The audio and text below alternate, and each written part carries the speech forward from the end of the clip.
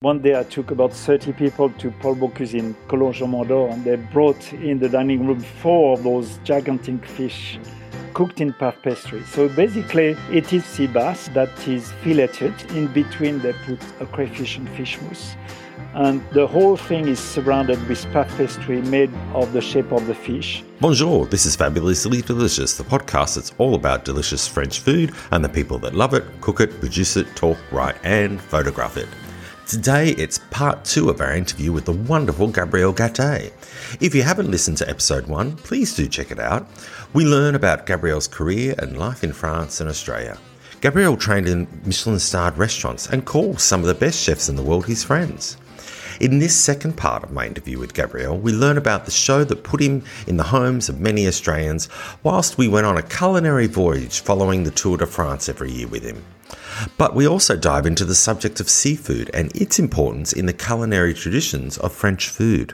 You won't want to miss this one, part 2 of Fabulously Delicious with Gabriel Gaté. A lot of people will know you from your gourmet segment following the Tour de France, Yes. Which you did for 15 years. What are some of your fondest memories from doing that? Well, to start with, I created the show. I presented it to SBS, and at the time, because I said, it's good to Tour de France is such an amazing thing about France. It's a cultural show. The images from the helicopter is just amazing. The regions, the mountains, and I suggested that perhaps I could get involved with doing a little segment talking about the culture, the regions, the food. And at the time, SBS said, "Well, listen, we produce sport. We don't produce cooking." And then we discussed further, and a couple of years later, I was asked, Les Marais said, "Listen, we think the idea is good, but you'll have to produce it because we do sport." So we sold the experience I had in television. In really What's Cooking, I was really producing a food segment for a daily show with other people, but and with working with cameramans and others, I started to understand what it took to put a television show. And then as that segment started, it was recorded in Australia and became popular. And then suddenly we found ourselves spending 2 months in France, going from region to region, featuring the best of every region where the Tour de France was going that year. And that means visiting the most beautiful markets, meeting some of the great pâtissiers, the great chef, meeting someone making the best local goat cheese, visiting the market where that person was selling the goat cheese, and so on and so on. So it was, for the last 10 years of me presenting and producing that show, it was really the best job of my life, because it was everything together, like my skill as a chef, my skill as a communicator about food, my skill on television that I had learned for many years. And it was really lovely. And then 2 years ago, I decided that it was good. I had enough. I've worked hard in my life. So I let it go. And on television, there's a rule that I've learned after more than 40 years of television. It is always nicer to live on your terms rather than when they tell you, "Sorry, mate, it's finished," with no warning. So it was wonderful. I have a great relationship with SBS, and people are remember Taste Le Tour as something fun, and where they took them away in the middle of a cold winter in Australia. With that show, I mean, you pretty much highlighted so much of French food and French culture as you travelled around the race. What dish or person in particular did you enjoy showing? Well, there's been many. Every year there was magic moments. Really, those magic moments where you go in a farm at 2,000 meters high in the Alps, La Chèvrerie, and you have got two guys. They look like hippies. They have been in their country all their life. They milk their goats by hand, and they make their cheese, in a small room, and then, they turn their cheese and they brush them and they go to the market and everyone knows them, and you taste the thing and you say, "Gosh, I've never tasted a cheese like that in my whole life." So that as a chef, this is really a magic moment, because they open their door and you sit with them for breakfast. They milk the cow, they mix, do their preparation, they go for breakfast. So it's, the red wine at breakfast and whatever they they have, because their day is halfway already. They have been up for 3 or 4 hours. But other magic moment was meeting for the second time in my life the great chef called Michel Guérard. The chef that really was amazing with nouvelle cuisine, with the revolution of modern cuisine. When we went there 3 years ago, 85-year-old, still in the kitchen, not chopping the onion, but certainly running his brigade in the most amazing city in Eugénie-les-Bains, with a beautiful garden, with garden, with century-old trees, but also a vegetable garden, herb garden, in a most delightful hotel that you can imagine, a spa, that he has been running. He's 85. He has been a chef for 60-something years. He has got a 3-star restaurant. He has understood what it is about, and he explained to me. He said, it's like theater. It's a show. People come to be entertained. They don't come to, but you have got to entertain them with the most beautiful crockery, cutlery, the decor, the table, the entrance, the music, greeting them, giving them the chance to visit the kitchen. It is not just, being a smartass in the kitchen, imposing what you think is best. It's really giving the clients, a dream day, something that they will remember for the rest of their life. So for me, that was a highlight, because I know that now he's 88. It was 3 years ago. He's not going to be there for many years, and I've been lucky to meet a true master.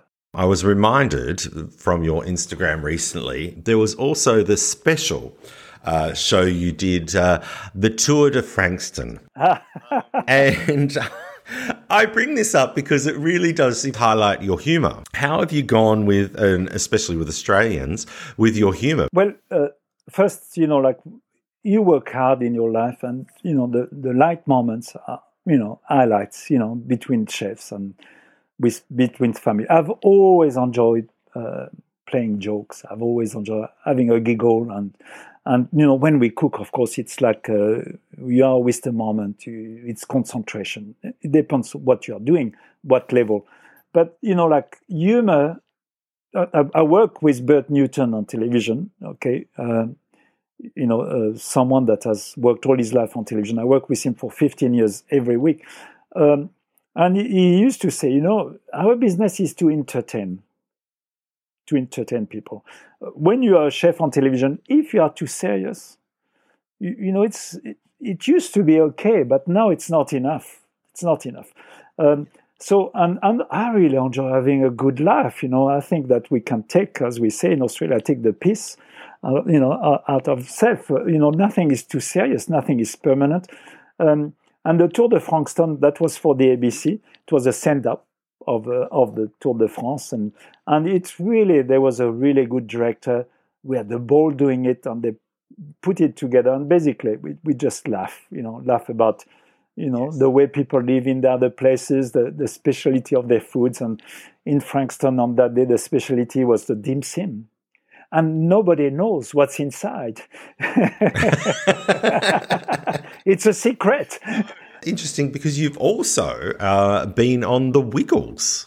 They used my voice for one of their voiceover for one of their shows many years ago. It's really interesting when to use all those things, because voiceovers is actually quite an important skill when you do recipes on television, because when you edit recipes, you really need to use a fair bit of your voiceovers to describe what you are doing. So any ways of training, I took classes in acting, I took classes in miming, just for fun, just to get a little bit more skillful I did some juggling, just so you become a bit more loose, So you become a better performer, and it pays off. So you're fully Australian now. Does that mean that you eat Vegemite? I must say that Vegemite, I accept that people would like it, because over the years I've spread it for my kids, and you lick your finger, you always get a little. And at the beginning, I thought, gosh, what is this? Now I accepted that it would please some people, but it is still not my thing. Like, I really would never, choose to have a Vegemite toast. But I understand that people like it because it's part of the first food that people might have had, and that first food is really important to people. Don't worry. I am one of the few Australians that doesn't like Vegemite. My mother used to threaten to put it on my tongue when I was bad. Gabriel, something special happened on Bastille Day in 2000. What was that? Yes, I was honored with a French distinction. It's not knighthood, but we call it chevalier. It's a recognition to my contribution to French gastronomy through the Department of Agriculture. So it is a distinction. It's called l'Ordre du Mérite Agricole. It's given to people that have contributed to, usually the chefs, to gardeners, to winemakers that have contributed to things to do with things that are grown. And that was a great honor, because it's a really important distinction in France. It was really lovely to get that as a recognition for what I had done. Lots of people do a lot, so it was an honor. The family in France must have been very proud of you. Very proud, yeah, especially my father, my parents, because they never quite realized what I was doing in Australia, because they're a long way away, and they don't see the television. And nowadays you can exchange, but at that time it was a lot more difficult. So getting back to your childhood and food and family life, how important was seafood at that time? Well, fish and seafood was really important because, first, remember, France is mostly a Christian country. So when I was a young on Friday, you ate fish, and on Sunday lunch, fish was a very big thing in the French family, and in my family we went fishing in the river, and so the river fish was often served at lunch on Monday or Sunday night dinner. And so we cooked a lot of fish. We love cooking fish, and we cooked fish very differently from Australians. We really, more often than not, cooked the fish in a liquid, or cooked the fish on top of a bed of onion, covered, or in the oven, or on some tomatoes or some herbs. So basically, what the majority of the fish that we would eat would be served white. Well, in Australia, that's one of the big things I noticed is that when I first cooked my dinner parties, it was very difficult to tell people I am going to poach that John Dory fillet in a court bouillon or in a stock, because people really like their fish to be brown, like their meat. So it had to be deep fried in something, or it had to be coated with breadcrumbs, or pan fried, at least be brown, because the tradition of fish was the fish and chip. So that's what the way people understood fish, not the Friday treat, or not that kind of thing. So, but in France, that poaching of fish is wonderful, because nowadays, actually, people use those techniques, the sous vide and all of that. Really, it's a form of cooking things slowly in water or in a stock. So with fish, either you made a court bouillon, and at home, every home families had what we call a saumonière, which was a really big long kettle. And if you caught a big fish, you cook the whole fish in that. First, you made a court bouillon, so you put water, you put some herbs, some parsley, you put a little bit of thyme, you put some cracked pepper, you put a bay leaf, sometimes you put some orange zest, or a little bit of white wine. You cook that for a little while for those herbs to infuse, and then you drop your fish into that, and then you just brought it to a simmer, hardly simmering, so it would poach, cook slowly. And that, what it did is that it kept the fish moist, kept it so, so delicate. And then with a bit of experience, you knew when the fish was cooked. And that was really, whether it was a fish fillet or whether it was a whole fish, that was one of the most delicate way to cook fish. And of course, there's all those techniques of putting a little bit of white wine in the bottom of a dish, a little bit of shallots, some sliced mushrooms, put your fish fillet, cover and cook in the oven or cook in the pan until it's just cooked. And then after that, you lift your fish when it's hardly cooked, almost cooked, and you make a sauce out of that, that juice. Like you put a bit of cream or a bit of butter or a bit of vegetable puree, and that gives you an amazing sauce to serve with that. And good example is the coquilles Saint-Jacques that are poached. I know you love them. Such an amazing, the scallops. That's what we call coquilles Saint-Jacques. Is the scallops. They're amazing in France. They are big, they are fat, they are delicious, they are flavorsome. People buy them in the shell, or nowadays you go to your fishmonger and it's still alive. And that's a big difference, of course. In France, there's that freshness that the best fishmonger, they don't sell many frozen food. You have got the crabs, you have got the araignée, the spider crabs, you have got the prawns still moving, you have got the yabbies, you have got all of that is still very fresh. The oysters open the last moment. So in France, the poissonnier is at the market is just as important as a butcher or a fromagerie, isn't it? Oh, yes. Yeah. And they do really well. And you see they come with a lot of fish and they come with a lot of ice, and they cut in front of you. You choose your fish, they fillet it, they do it the way you want. They do lots of preparation for you. And really, and people, the families, they have traditionally have a fairly good knowledge. They know what they want. They're not asking the poissonnier, "Oh, is that a good fish?" They know, "I want this one, that size." Their favorite fish and the seasonal fish. And the fish from the Atlantic is extraordinary because the Atlantic, especially the North Atlantic, the Channel, same fish that the English people get, like the turbot, the sole, it's cold water fish. Cold water fish is more delicate than warm water fish. So they are spoiled with high quality fish. Yeah. When you came to Australia, you mentioned before how Australians like everything brown and so fried, etc. I mean, When I grew up, like my mum's cooking of fish was either we went and got fish and chips or we had fish fingers. Yes. You go to Australia in the 70s, the late 70s. What was that like in regards to seafood? Like you arrive and you don't have a fishmonger at every market in Australia. No. Well, luckily being a chef, that you investigate. So, there were some good fish being caught. The variety was minimal. Like it was really the flathead, the whiting, the flounder, the flounders. At that time, there was very little scallops.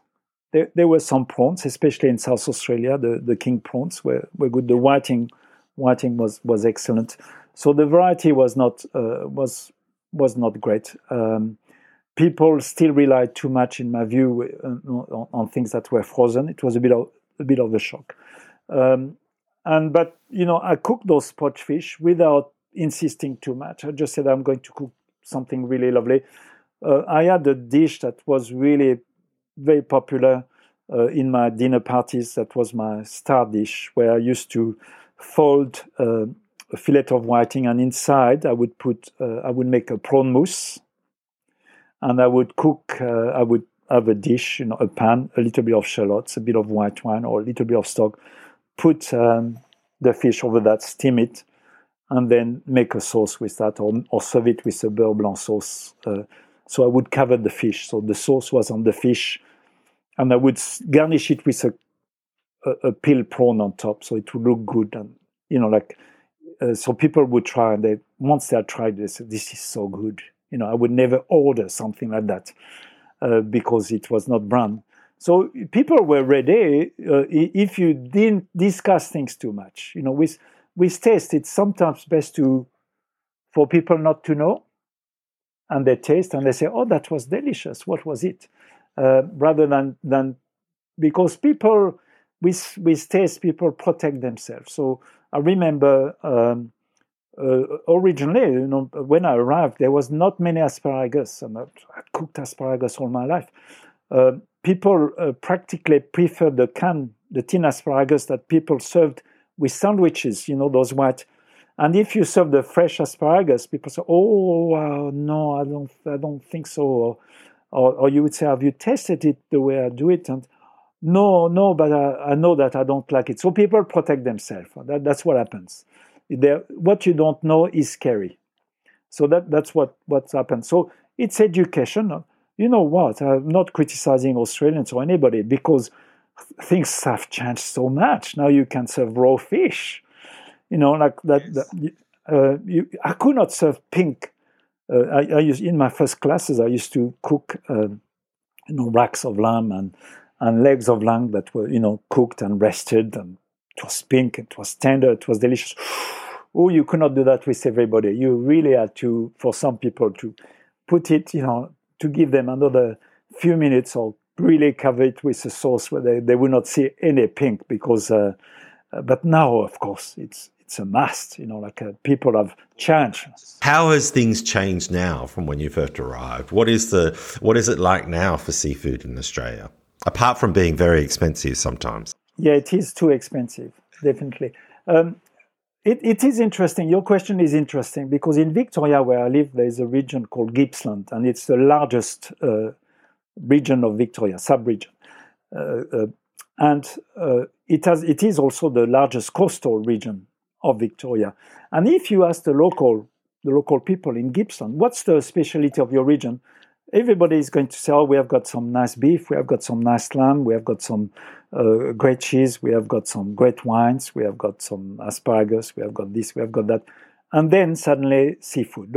So if you want, it's very different from France, where France, the seafood is, the fresh oysters, the seafood platter. We didn't even talk about the seafood platter that comes. That's just amazing display of fresh seafood with crabs and oysters and langoustine and things like that. So it is not in the mind of the people seafood as one of the great food of Australia, and yet it is one. We have got dedicated fishermen. We have got amazing crustacean. We have got great crayfish, langoust.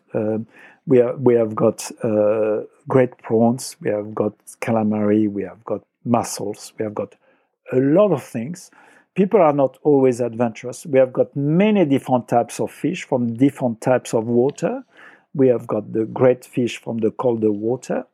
And we have got the fish also from the tropics, like a coral trout is a magnificent fish, the trompeter, the red emperors and all of that. So if you want, we have got it. People are still not always confident in preparing it, and there's something quite different with Australian kitchen than French kitchen. When in France you cook a beurre blanc sauce or you poach fish, people arrive and say, "It smells good. You are cooking a beurre blanc. You are cooking fish." In Australia, the fan has got to be on. Open the door. There is that thing about smells in kitchen that was not as positive, I noticed, as it is in Europe or in Italian restaurants where you arrive and you can smell the garlic or you can smell the seafood. The seafood soup cooking and things like that. But that being said, Australians have become very sophisticated because Australians love traveling. Australians have become much more adventurous cook, trying Asian food, trying European food, Middle Eastern food, to cure fish now, to eat raw salmon with a little dressing, is now very common. So really, the new generation is very different. Getting back to France and French food in relation to seafood, there's a seasonality to it, isn't there? Well, for example, scallops, like it's more something that starts with, when you can't fish them too. So it's. I remember when we were in France. Sometimes it was, the beginning or the end of the season in April. It depends on the region. It depends on many fishes. The tuna, for example, when we were there in the southwest of France, in those great market, the Basque market, and I wanted to do a tuna to use with, to show some tuna to cook, to use with the piment d'Espelette, and they said, "Oh, you'll have to wait a couple of weeks." So that was the end of May. So the tuna would arrive, at the end of May, and that would be the season. And so there's season for lots of things. And in France, of course, because of the climate, what's when it's winter, but the cooking is very different too. In winter, you make those big dishes like with duck and beans and all those from practically your region. You are not very far from duck country. And so the winter cooking is very different from summer cooking. In summer cooking, suddenly you have got, the poached fish with mayonnaise. You have got, in winter, it's more like, more heavy fish soups that you blend and with the leek and potatoes and the seasonal vegetables. So yeah, the cuisine varies, the availability of food, the crayfish season, to all of that to preserve, like the salmon was winter when the fish came in the river, and then after that the spring stopped because they were babies, and so it was a no or the fish were pregnant. So you had to respect that in order to make things lasting for generations. So what is it about French food and the French that they can wait, I suppose, in anticipation, so to speak, of the salmon coming in winter or the asparagus coming when it's due? In France, all those traditions started before transport was easy. So you had to cook the local food in season. So you didn't bring. In Australia, of course, it's a reasonably new country. And came with the Industrial Revolution and all of that, and also Australia is 14 times bigger than France. So at the moment there's actually quite some decent strawberry coming from the Sunshine Coast. They're actually better than the strawberry we get in summer in Victoria, in my view, in flavor. It is a bit unfortunate that they have got to come for that long. But if you want, but there's food that are stupid to use, in like at the moment, I would not use peaches that come from, in Australia. I think it just doesn't work. But there's things that work better than others. But I think we have so many, especially where I live in Victoria, it's a garden state, and that's what it used to be called. So there's plenty of fresh food being grown all the time. But at the same time, it's really lovely to be able to use the mangoes, when they are in season, because they're just such an extraordinary fruit. I like to use pawpaw, which is a fruit that is underestimated in Australia. Even fresh pineapple. The other day, I bought a pineapple that was exquisite. That cost $4. I actually made four pots of jam out of it. I mixed it with some pawpaw. Nobody makes it, because when I arrived, the pineapple was exclusively, it was used from the can. Using a fresh pineapple at home was a very rare thing, and it is still rare, and it is still. When I did my apprenticeship in 1971, we used to make a pineapple sorbet. That was just amazing. Not all the time, when it was coming from the French the French colonies, the islands, and they were plentiful. What an extraordinary fruit! Very not used so much, and yet it is available, all the time. So, it is better to eat food locally, and it's better to eat food that works with the weather. I think that you are healthier in winter if you have soups, vegetable soup. You are healthier in summer if you eat raw vegetables with radishes and cucumber and things like that. I think that that's really important for your body. Moules and frites, which is mussels and Oh, French yes, fries. Some would say arguably it's a Belgium dish, but it seems to be as popular as McDonald's for, a quick bite to eat here in France. Why is it such a popular dish? About 10 years ago, I think there was a company that did some research, some market research about the most popular French dish. And they did it in summer, and moule frite came as the number one in that particular time of the year, because it's kind of to start with, the French people cook mussels very well. In so many ways. Sometimes they are open. There's different types: the big one, the small one, the bouchot, and it's a food that you share. It's in the middle of the table, so it's really it's a wonderful food to share. It's like in the United States or other places where they put some shrimps in the middle of the table and everyone start peeling them, and so it is that kind of food. It is it pleases everybody. Even kids in France love mussels, because it's part of our heritage.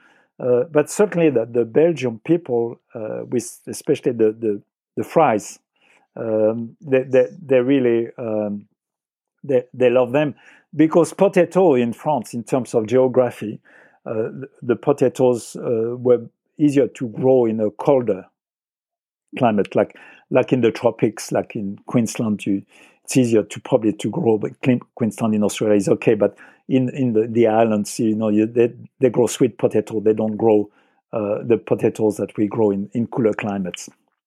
So the north, that was staple food. Why does a bouillabaisse taste so different here in France than it does anywhere else in the world? Well, certainly the bouillabaisse is a specialty of the Mediterranean. It was really a fisherman's dish. So the fisherman would catch lots of fish, lots of rockfish, and there was lots of them that was good looking, good portion, easy to sell at the market, and they always finished up with 2 or 3 of these not fish like that. Often very ugly fish, like when I say ugly, a snapper is a pretty fish, or, a red snapper. It's a wonderful looking fish. Salmon is a good looking fish, but there's fishes that has all shapes, but they are delicious. They are very, very strong in flavor. So the fisherman would sell all the good looking fish and make a soup with that. And it was really a very quick soup, basically. Some tomatoes, some oil. There's different soup. A soup that is cooked very quickly, like, on the boil, and with 4 or 5 or 6 different fish. Sometimes there's shellfish, and those fish are extremely flavorsome in fish. When you serve a bouillabaisse, so there's a bit of vegetables, some tomato, certainly. Sometimes there is some anise flavor with fennel or other things. And then you put your fish. The fish traditionally put whole. They didn't cut it into small pieces. Whole in it, and then the fish lifted out of that broth. Also in that broth there is some of that beautiful yellow spice. What is it called? Saffron. Saffron, of course. That's really important. And then so the broth is served like that, separately, with some crouton, with some mayonnaise, garlic mayonnaise, and then the fish was filleted, and then people add a little bit of fish that they put in that broth. I have had quite a number of bouillabaisse myself, because we lived in Provence for a year and a half with our kids, and when it's well made, it's a powerful flavor. It's very powerful flavor. It's very tasty. There's lots of texture between the fish, the broth, It's a meal. It's a meal, and the crouton, of course, with the rouille. So it is one of the great. To me, it's one of the 10 great French classics. What is it about French markets and the poissonnier at a French market that you can have fish just out in the air in the middle of summer? Is it freshness? Is it? Well, you could say that it's not ideal. But those people are professional, so they really get fresh fish. Like in the restaurant I worked in my apprenticeship, you gave a phone call at 11 o'clock at night to get some fresh fish from the sea the next morning dropped in front of you. So there is that idea of freshness that is very different, very different. And also that ice is doing an important role. And so they come, they of course, they put as much as possible on display. In Australia, those markets will not operate. There would be all kind of reasons why they would be closed. But in France, you can't do that. Those markets, like in Aix-en-Provence, the market that I was going was since, the revolution, every day of the week. So there's traditions. But certainly that they're trying to improve it. There's regulation, and there's the norm now. There's the European norms. That's very difficult for some artisans. But nowadays, for example, an example that is close, I think they have got to have refrigerated tracks. They probably keep a lot of fish, and then during the day they put some new one that was kept in ice. The farmers nowadays, years ago you went to buy your milk, they would measure it in front of you. Nowadays they come with a refrigerated little cistern or barrel where you can buy your raw milk that is kept at 3 degrees or something like that, and nobody touches it. And when the milk, so if you want, there's European norms, but for Australians or Americans, it would look like if there's something wrong, but certainly when it's 40 degrees, it's not ideal, and those people in the market don't like it either. In the same way as they don't like it when it's minus 15, because in France, as you know, if it's minus 15, the market is still open, and the people are outside, and people go and do their markets.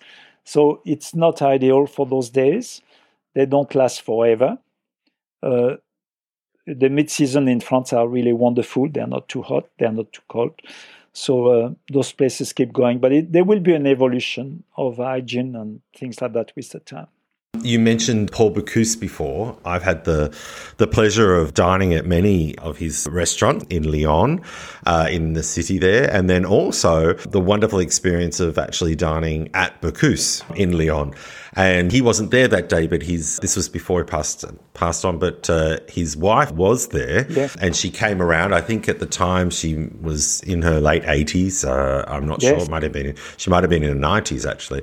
But she would come around to each table and introduce herself and say hello. It really was an amazing food experience. And dish that I absolutely wanted to have, that was the sea bream. Oh. That had the pastry on top. Yes. Yeah. Have you had that dish yourself? Yes, I've had it. I've taken groups. One day I took about 30 people to Paul Bocuse in Collonges-Mont-d'Or, and they brought in the dining room 4 of those gigantic fish cooked in puff pastry. So basically, it is a bar, sea bass, that is filleted. So you have got top fillets and bottom fillet. In between, they put a mousse, a crayfish and fish mousse. And the whole thing is surrounded with puff pastry made of the shape of the fish, complete with the scales and things like that. And it's cooked in an oven. And then they bring the whole fish to the table and they cut it into slices. And it is traditionally served with a sauce choron, which is béarnaise with tomato in it. And it is one of his great classic. He would have cooked thousands and thousands of this fish. And my friend Philippe Mouchel, a chef that lives in Melbourne, I love Philippe. Yep, his food is amazing. food is amazing. Worked with Paul Bocuse for many years. He told me that he's himself cooked thousands of them at the restaurant when he was working there. Gabriel, I feel like I could just talk to you for hours and hours and hours. I look forward to the day that you can come to France again. How long has it been since you've been here? Almost 3 years. Well, the next time you come over here, you'll have to pop into Montmorillon and have a visit. We'll go explore and get some of the goat's cheese that this region is well known for. And the trout as well, actually. There's a lot of wonderful trout around in this region. What's next for Gabriel Gattei? Because of COVID, I've been working on a book of the different stages of my career and the recipes that were important for me or in those stages. So the recipes of my youth at home, the recipes of my apprenticeship, the recipes of, as a young chef, my evolution as a chef, my best family recipes, my best recipes of the Tour de France, that kind of thing, and with a little bit of stories. So that's what I'm working at the moment, and I'm always on the lookout for a job on television that would not be too demanding and that would take me to France. That would be the ideal. That would be the ideal. Like I did. That would be the ideal. Right. Well, you'll have to come and visit a little old Aussie in Montmorillon when you come. Gabriel Gattei, you have given us such a wealth of knowledge, and I'm so glad to have talked with you and learnt more about your career, especially your early career, and all about French seafood. Thank you so much for joining us on Fabulously Delicious. It was a great pleasure. Thank you. Thanks, Gabriel. Thank you, Andrew.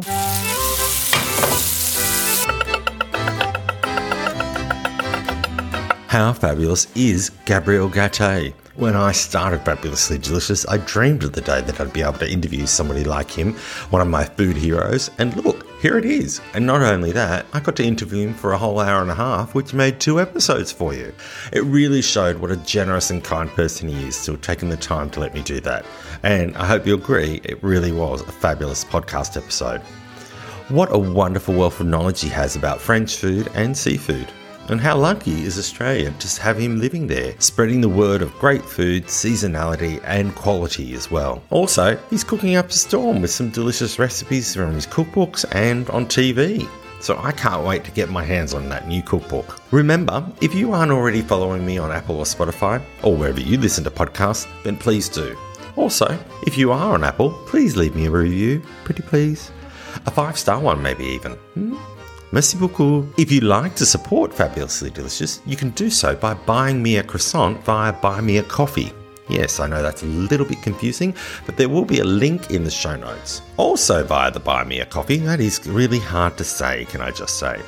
Also, via the Buy Me a Coffee link, you can book yourself in for a 1-hour Zoom chat to discuss and let me plan your next trip to France or Paris. Well, help you plan it anyway. I can give you some great tips on where to stay, what to do, things to see and do there, as well as restaurants and places to go. So, all you need to do is book yourself in for a Zoom chat and we'll have a 1-hour conversation about all of the things that you need to do in France. Over the next few weeks, we have some more fabulous French foodies on the way, so please do keep listening. And remember, as I always say, whatever you do it fabulously. A bientôt and bon app.